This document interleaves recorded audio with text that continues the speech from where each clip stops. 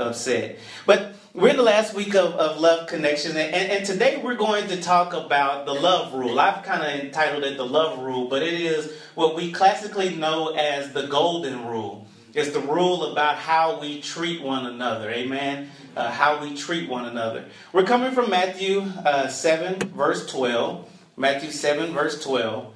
A simple scripture, but it's very impactful in what Jesus is saying to us here. It says, "So in everything, do to others what you would have them do to you. For this sums up the law and the prophets." Let me say that again. "Do to others what you would have them do to you." Amen. In 1902, there was a general store that was started and that was created. And this store adopted the name the Golden Rule Store. In later years, as this one general store got established and started growing in business, it started to open up other general stores under that same name, the Golden Rule Store. The owner of the store tried his best to live a life that was focused on treating others with respect, with kindness, with understanding and encouragement. He, in essence, treated others the way that he wanted to be treated. In fact, he didn't even like to use the word employees at his store. He wouldn't call them employees. He would call them associates, because he believed that they were working together to build this business and to serve their customers. Years later, even up to this day, this general store has become a multi-billion-dollar business that now goes by the name of its founder, J.C. Penney. And it was all because Mr. Penney believed that the golden rule was how we should live our lives. As we end this series on Love Connections, the relationship principles of Jesus, we've been talking about how does Jesus want us to have relationship with one another. We covered in week 1, we talked about the greatest commandment, and that was to love God. And the second commandment was to love one another. We dealt with that in relationships matters. The next week we dealt with the new commandment that Jesus gave to us to say that we should love one another just like he loves us. And then last week we talked about how that our hearts and our words are connected together in heart talk. And today we're simply wanting to close it out. We're talking about how we treat one another is really a manifestation of the love of God in our lives. So when we look at Matthew chapter 7, this is a continuation of the Sermon on the Mount, Jesus' most famous sermon, in which he preaches and he deals with all kinds of relationship issues. He focuses on how we should live our lives and who will be blessed and who will not be blessed by the things that they do in their lives. And so in chapter 7, he's continuing on and he introduces a new standard of how we should love everyone.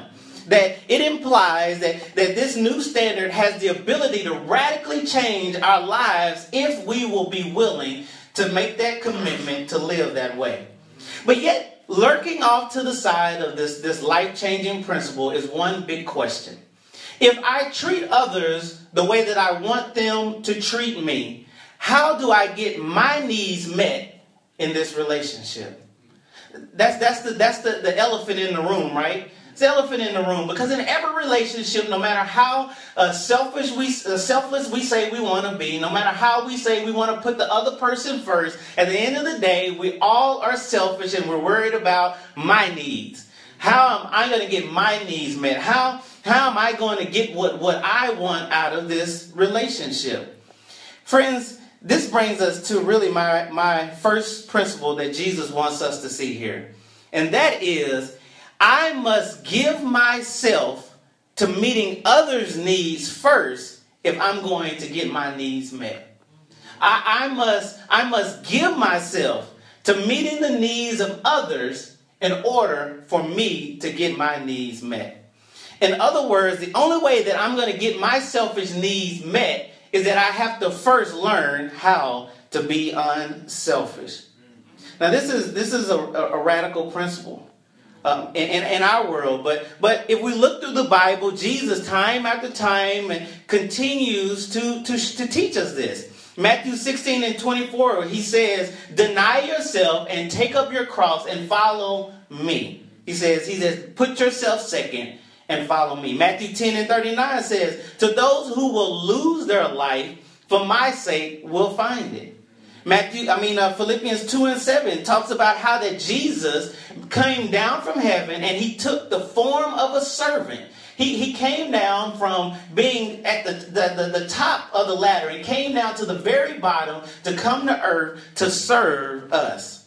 And 1 Corinthians 13:5 says that love is not self-serving.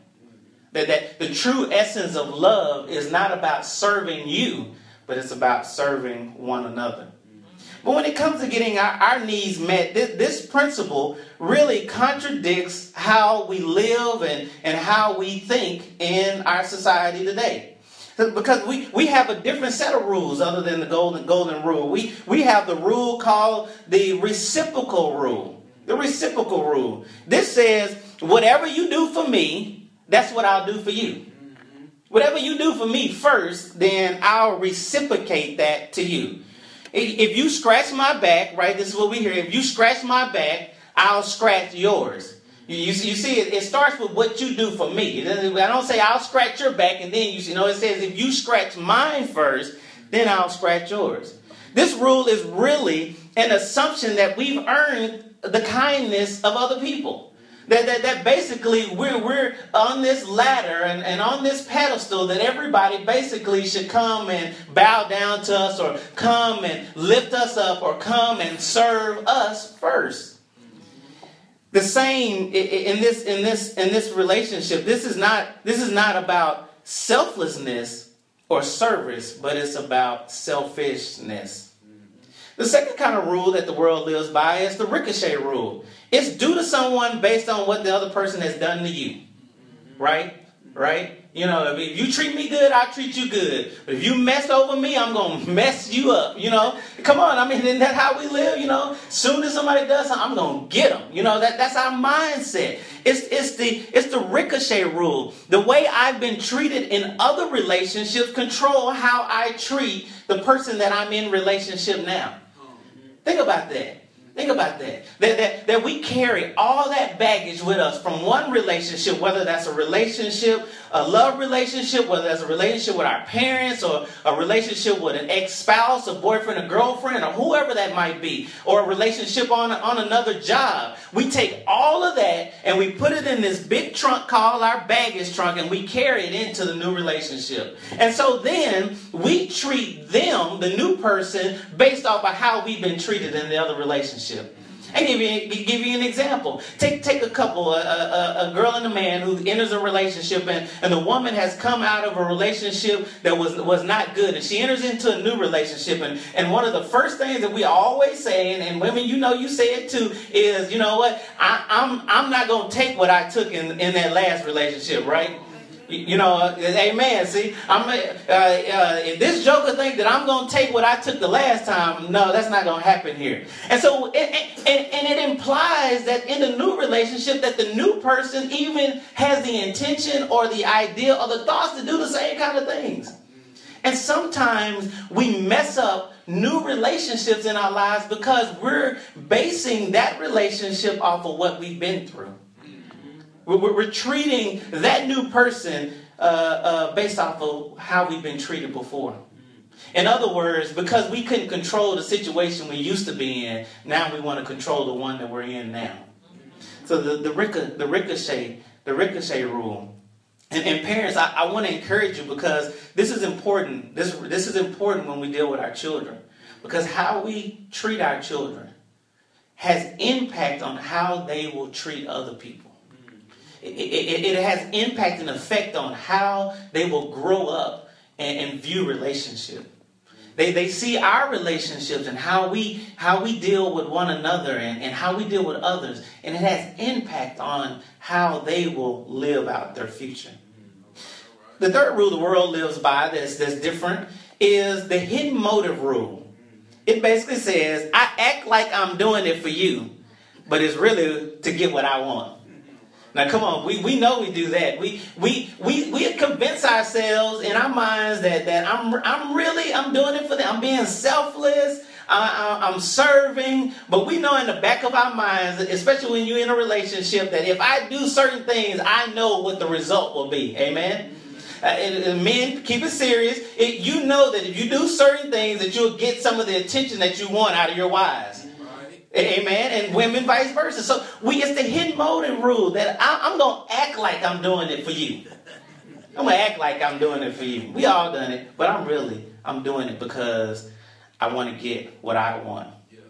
Friends, how do we overcome these other rules that dictate our everyday existence? We overcome it by asking ourselves what I want people to do for me. Then I do it for them. What do I want people to do for me? How do I want people to treat me? How do I want to be loved? And instead of sitting back waiting for that, I do it for someone else. We all know that the golden rule, this act, and this was a struggle for me preparing this sermon, because God is speaking to me and telling me how I need to apply this to my own life. But we all understand that this is not easy.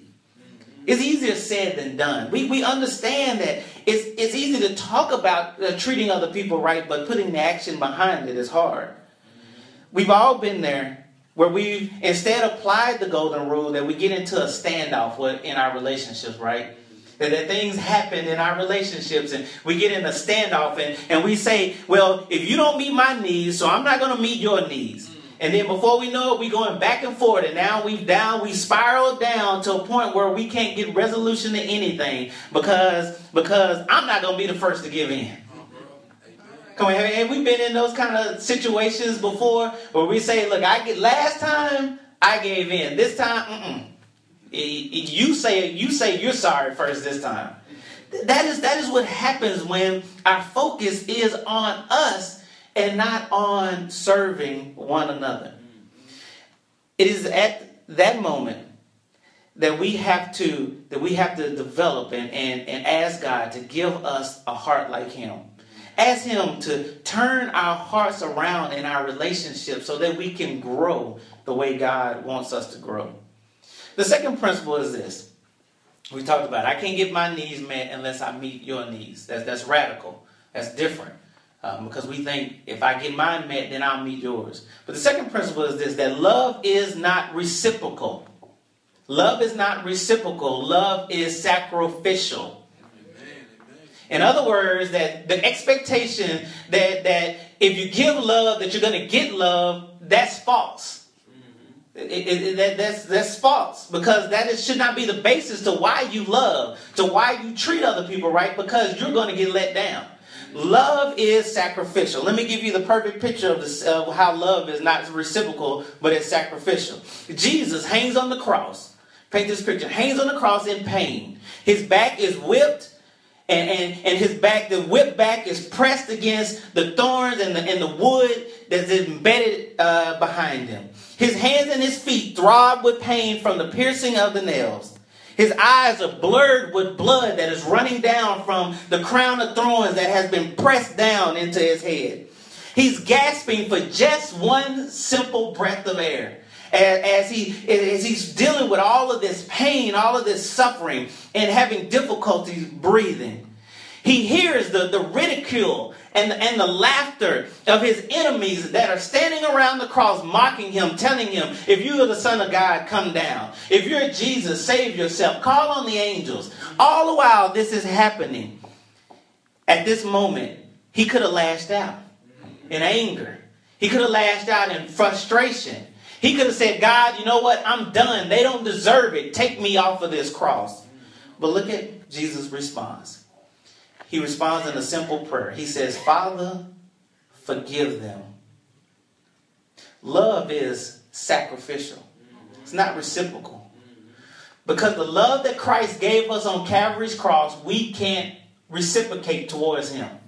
There's nothing that we can do to pay Him back for that. There's nothing we can say that can alleviate the suffering that He had on the cross. But he didn't do it because he wanted something back from us. He did it because his love was sacrificial. Friends, the golden rule is the picture of what true love is. That it's not reciprocal, but it's sacrificial. That love gives without wanting something in return. That the expectation of why we love is not because I'm wanting you to do something for me, but it's because God first loved me. And because he loves me, he's called me to love everybody else. We have to ask ourselves these questions. Can I give when it might cost me everything, but cost them nothing? Can I give and can I love with no expectation of receiving anything back?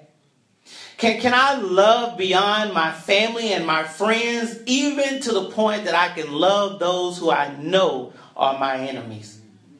Can I give up on an addiction that I know is destroying my family? Can I let go of what my parents did to me so that my children can have all of my love? Can I choose to be faithful to my spouse no matter what situation we're going through today? Can I give the very best on my job even if I know that I'm not going to get the recognition that I deserve? Can I love sacrificially? The truth is, friends, that we can't. We're not capable. But God can. You can only love this way through the strength that God alone can give us. Philippians 4:13 says, I can do all things by Christ Jesus who strengthens me. The need to receive the power from God to live the golden rule is confirmed when Jesus said in Luke 6:36, he says, try to show as much compassion as your Father does. Try to love as much as God loves. Because God does not distinguish. The Bible lets us know that we were all enemies of God. Because of our sin, because of our rejection of him. We were all his enemy. But God loved us enough that the Bible says, for God so loved the world, those that chose to become his enemy, that he gave all that he had to us. In other words, my relationships with others is not merely molded by what I want, but by the example God provides. How does God treat people? Friends, we have to make a decision today to love this way and ask God to empower us with that love. Who isn't afraid to love like this? Who isn't afraid to put yourself out there knowing that you might not get anything in return? Aren't we all afraid that if we make ourselves and open ourselves up to be vulnerable by showing love and treating other people right, that we don't know what we'll get back in return? But friends, let me tell you this. God is greater than any fear that you will ever have. If we focus on what God is calling us to do, not on what people will do, but what God is calling us to do, He will give us just what we need. Principle number 3. Principle number 3. Jesus calls us to put our love into action. He calls us to put our love into action. Matthew 5:38 through 42 provides us an example of how we can put love into action and live out the golden rule. Jesus, he focuses here in this chapter. Again, this is a part of that Sermon on the Mount. He focuses on the hardest situation to love, and that is to love your enemies. I don't know about you, but it's hard to love people that you know have done something wrong to you. Amen? And so Jesus here in Matthew 5 gives us these verses that say this. You have heard that it was said, eye for an eye and tooth for a tooth. But I tell you, do not resist an evil person. If anyone slaps you on the right cheek, turn to them the other cheek also. And if anyone wants to sue you and take your shirt, hand over your coat as well. If anyone forces you to go 1 mile, then you go 2 miles. Give to the one who asks you, and do not turn away from the one who wants to borrow from you. Let's break this down. He says in verse 39, you have heard that it was said, eye for an eye, tooth for tooth. This simply means that what you do to me, I'm going to do to you. In that culture at that time, they lived by the rule that whatever you did to me, that I could reciprocate that to you. So that if you stole something from me, then I had the right to go take something from you. That if you murdered someone I had the right to go and murder someone in your family. And that was the idea, an eye for an eye, tooth for a tooth. But Jesus is telling us that we have to choose love over hate and revenge. What does the Bible say about revenge? It says revenge belongs to who? Who? God. The revenge is not ours to take. It only belongs to God. Because who of us can say that we're greater than anybody else?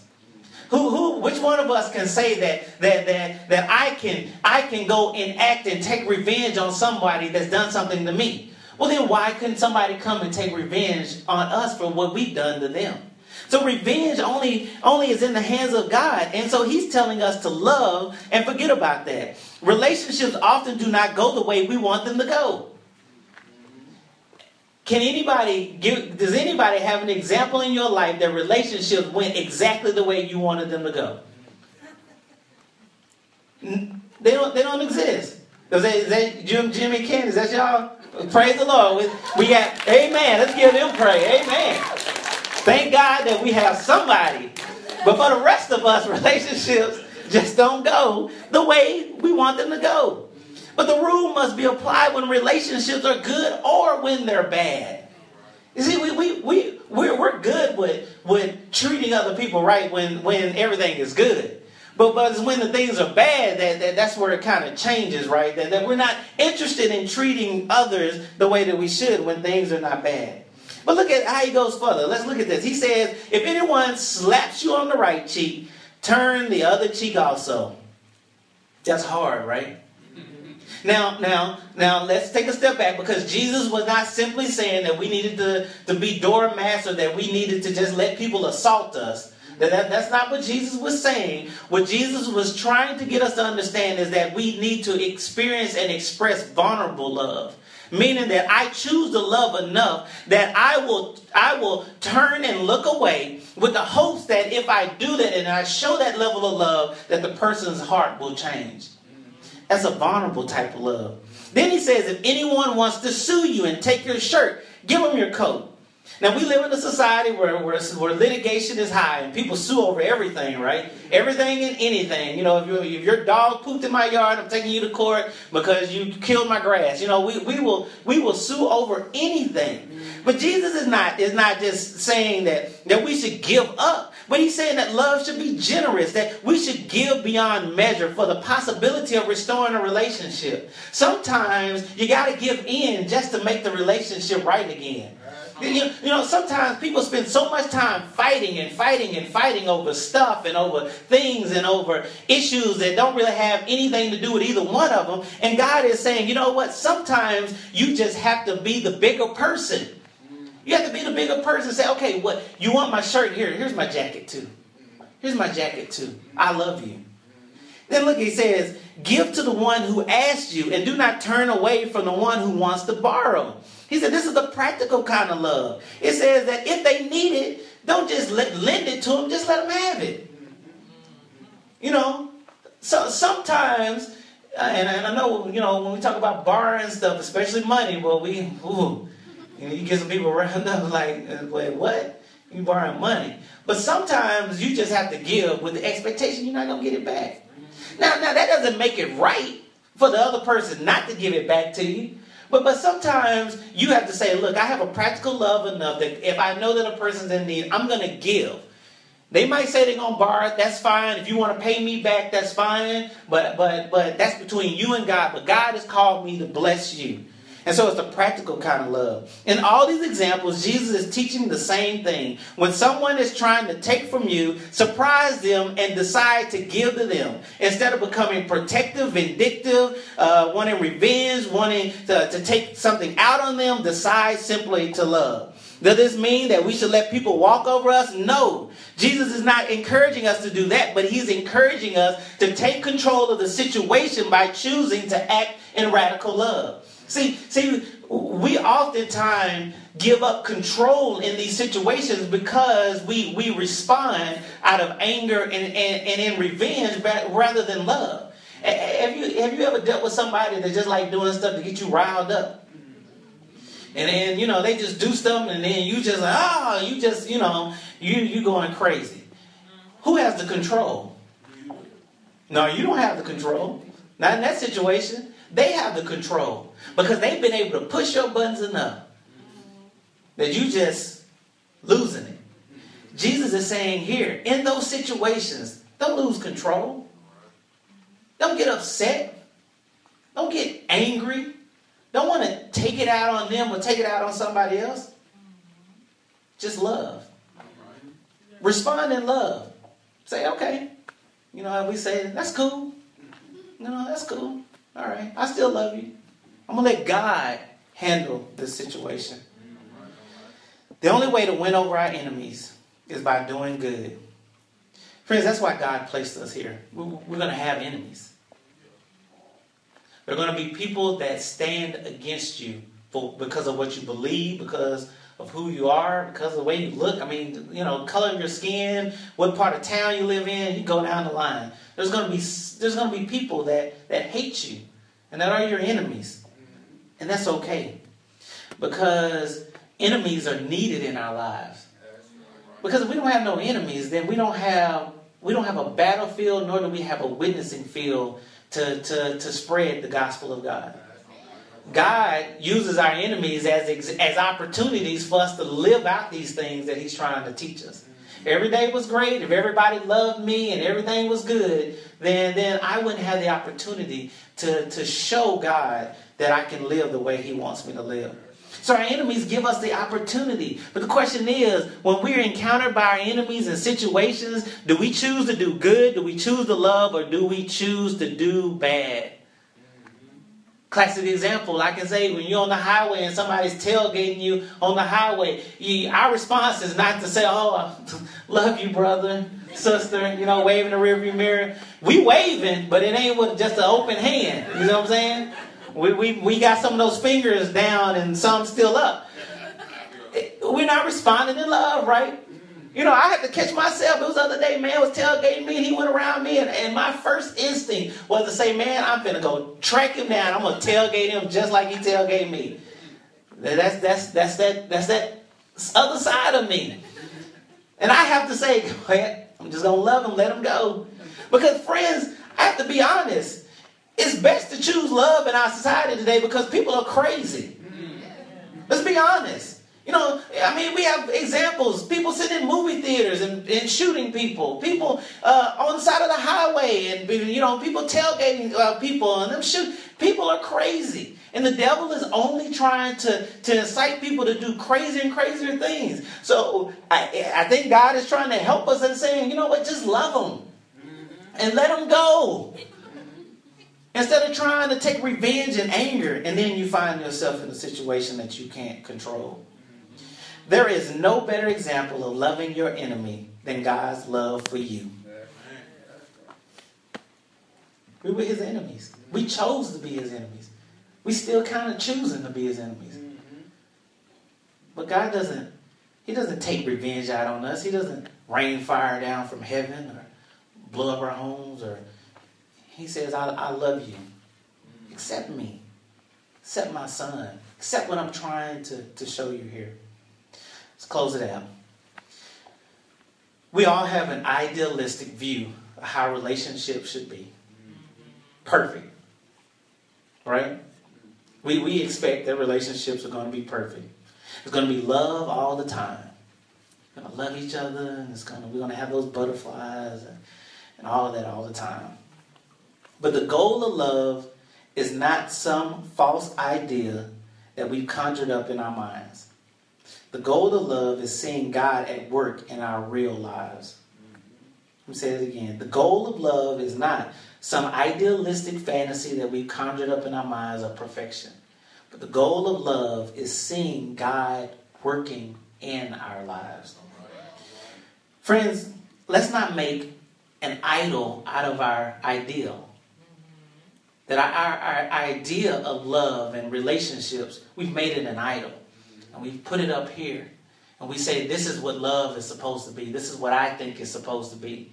And we aspire for it. We worship it. We follow it. And we reject people if they don't meet this standard. Let's not do that.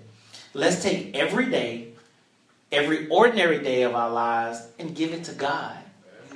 And ask God to help us to love in a new kind of way.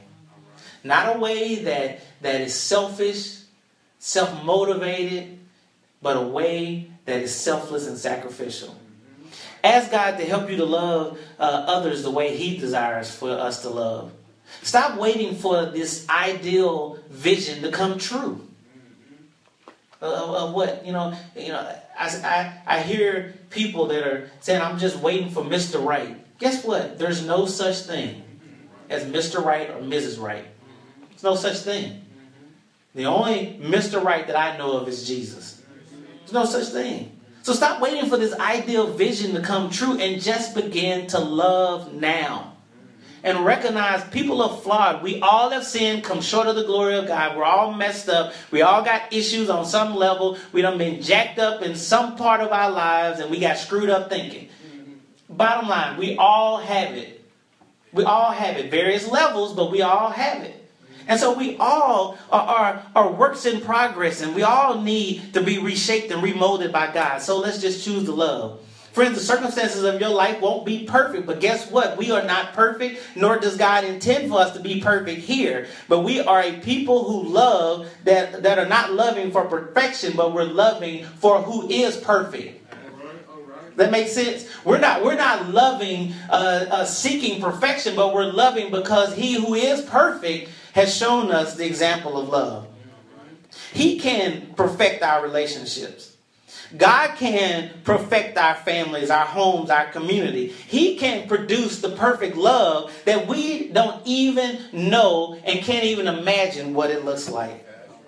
As we recap the relationship principles of Jesus, we talked about placing the highest value on relationships. That there is nothing greater than relationships with God and with one another. That He created us to be in relationship. We talked about that we are to love God with everything. Not just a part of us, but with all that we have. He says all of our mind, all of our hearts, all of our souls, all of our strength. We love God with everything. And then we are to love as Jesus loves us. That we love in a way that we're willing to sacrifice, that we're willing to give beyond ourselves because that's how He loved me. That we communicate with the heart, that we stop lying to one another, but we be honest and let our yeses be our yeses and our no's be our no's, and that we stand up and we love from the heart, not from the head, but from the heart, and we let our hearts connect with our words so that what we speak, that we're speaking positive and we're speaking love into the lives of others. And then we end by saying we treat other people as we want them to treat us. We don't wait for how they treat us and determine that's how we're going to treat them. But we treat them first the way that we would want to be treated.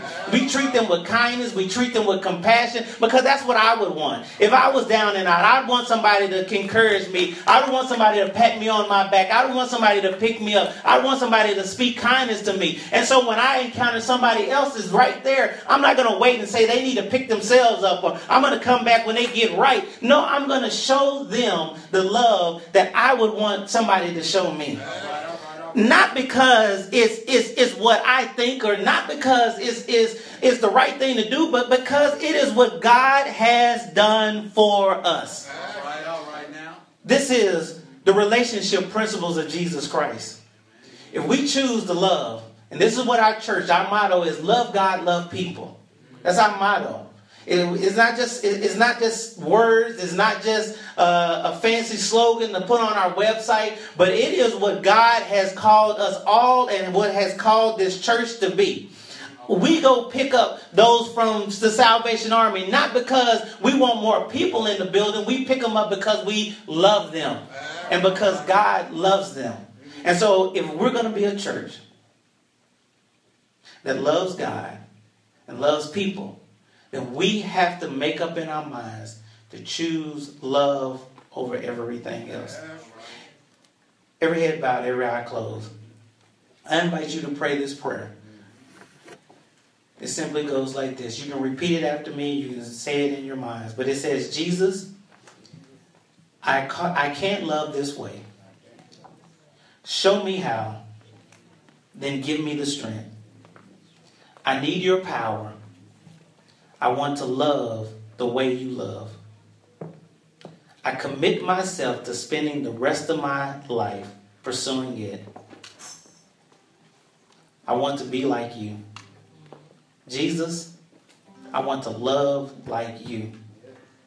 Thank you for loving me first. Thank you for loving me first. In your name, amen. As we close out.